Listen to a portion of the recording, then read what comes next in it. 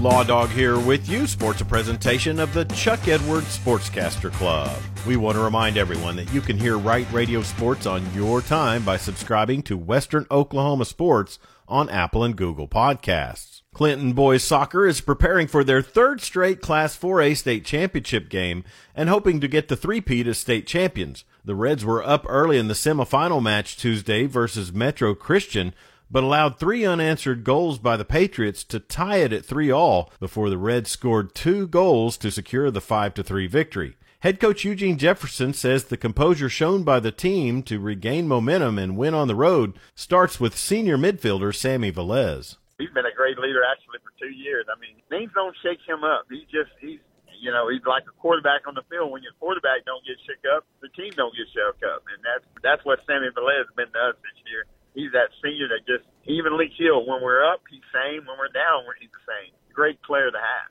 Clinton will face Hilldale tomorrow for the Class 4A state championship at 3 p.m. That'll be at Rogers State University in Claremore. We will not be able to stream the state championship game on Right.Media due to OSSAA and NFHS live streaming agreements. Elk City Elkette Soccer had a player commit at SWASU yesterday as Emma Garza signed her letter of intent to become a Bulldog. Several Western Oklahoma players also received all-state honors for girls and boys soccer in Class 4A. Clinton Lady Reds goalkeeper Audrey Shackelford, defender Erica Rodriguez, and midfielder Mia Miskell received the honors. Red Tornado Boys goalkeeper Jordan Brown, defender Nick O'Neill, and midfielder Martin Zapian all made All-State. Weatherford Lady Eagles will be represented with dual midfielders Abby Wright and Ashton Allen. The Eagle Boys were represented by their lone senior Gustavo Aguinaga.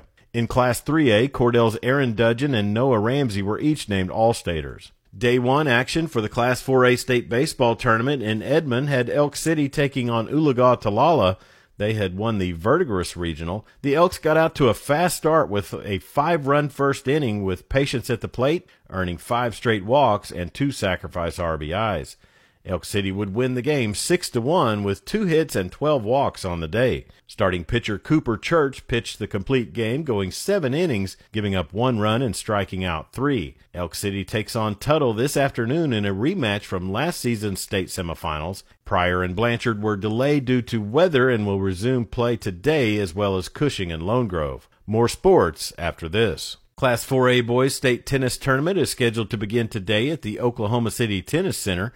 Clinton's Matthew Wynn is competing in the number 1 singles, and Elk City's Max Murray qualified in number 2 singles. Elk's tennis players Mason Mall and Jason Robinson are in the number 1 doubles, and Elk City also has a team in the number 2 doubles as Quinn Brewer and Cy Van Sierabooth qualified. Live scoring can be followed on the OSSAA website. Round 1 is in the books for the NCAA Division II Midwest Central Regional Golf Tournament at the Bridges Golf Course in Winona, Minnesota. The SWASU Bulldog men were tied for 3rd midway through the first 18 holes, but fell into a tie for 8th with a 9/293. Grand Valley State leads the field with an 8/276. GAC foe Henderson State jumped into a tie for 4th with a 5/289. Bulldog Connor Boydston is tied for 5th at 2 under. Cameron Gallagher is tied for 29th at 2 over. Sutton McMillan is at 4 over. Lucas Hendricks at 5 over. And Anders Strand finished day 1 at 7 over. Round 2 is set to begin today. And that's sports on this Friday. I'm Chuck Ramsey, the Law Dog. Sports a presentation of the Chuck Edwards Sportscaster Club.